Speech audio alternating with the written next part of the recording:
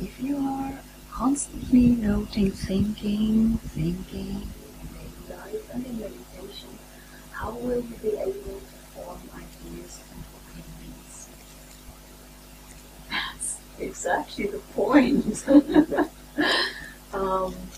We don't want to form ideas and opinions anymore, because that makes life so much easier and clears out the mind.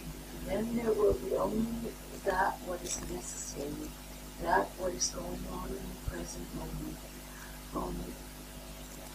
The saying thinking, when you are thinking, is actually for exactly this, to make all these ideas that are popping up and these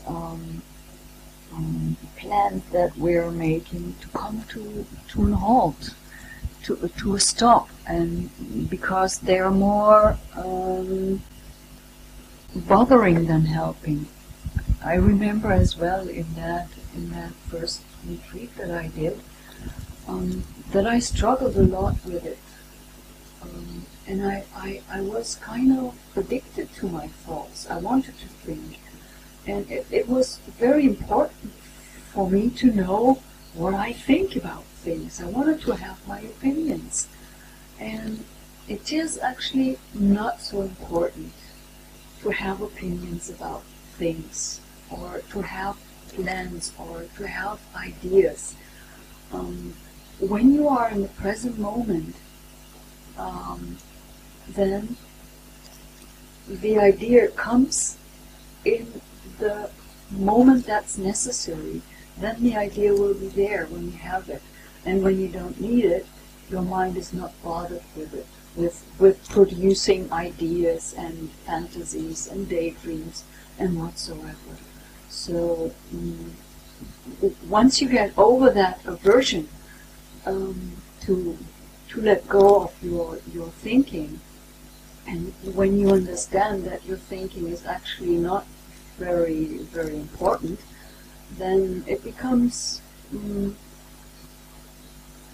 more quiet and more peaceful in your mind, and you can develop ideas when you need them. I think the mic was turned off when I spoke.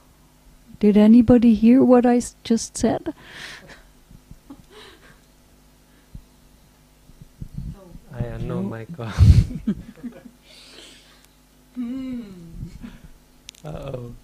Well, they heard you through my mic, so maybe we can leave it. You want to say that all again? No. You just make a short... I'll see if I can edit the audio there. Yeah, they heard. So I can probably adjust the audio later. Okay. Forgotten the question. Impermanence. Right. Okay. It comes down to many questions like this. It comes down to an understanding of what's important. Another good example is the video on physical exercise, which got probably among the most downvotes of any of my videos, which I'm not upset about at all. I think it's kind of funny. But it's kind of disturbing that people don't get that, this is a guy living off in the forest eating one meal a day, practicing to become free from samsara. Our take on the universe, and I hope I can speak for all, I assume I speak for all of us when I say this, our take on the universe is far different from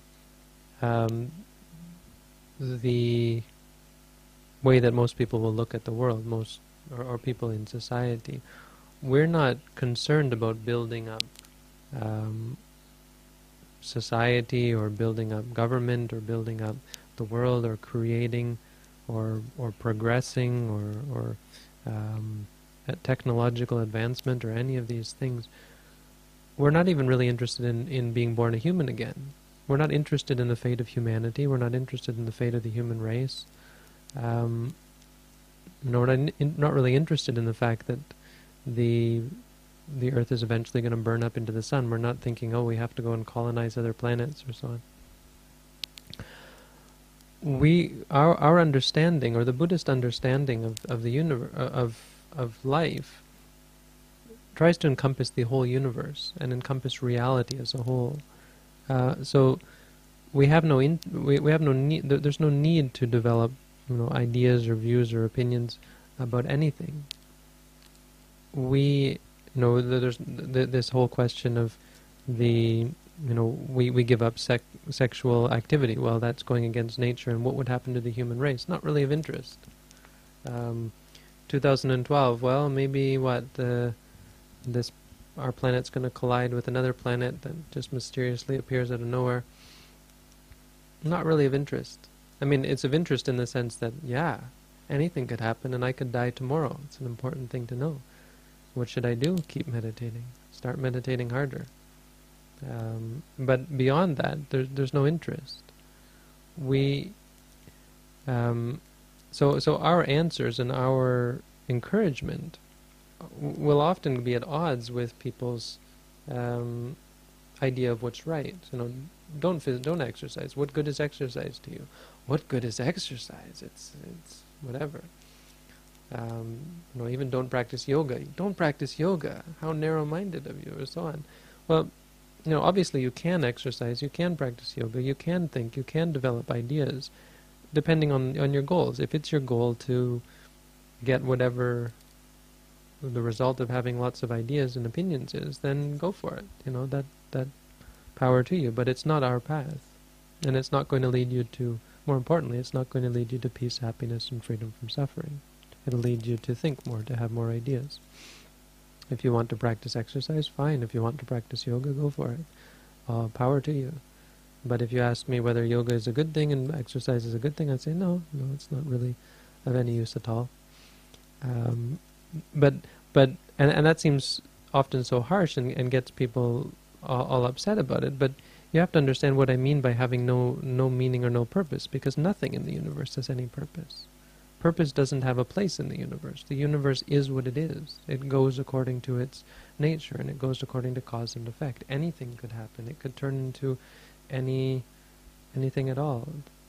And so if you want to create something, go ahead and create. Developing ideas and concepts and views, create something.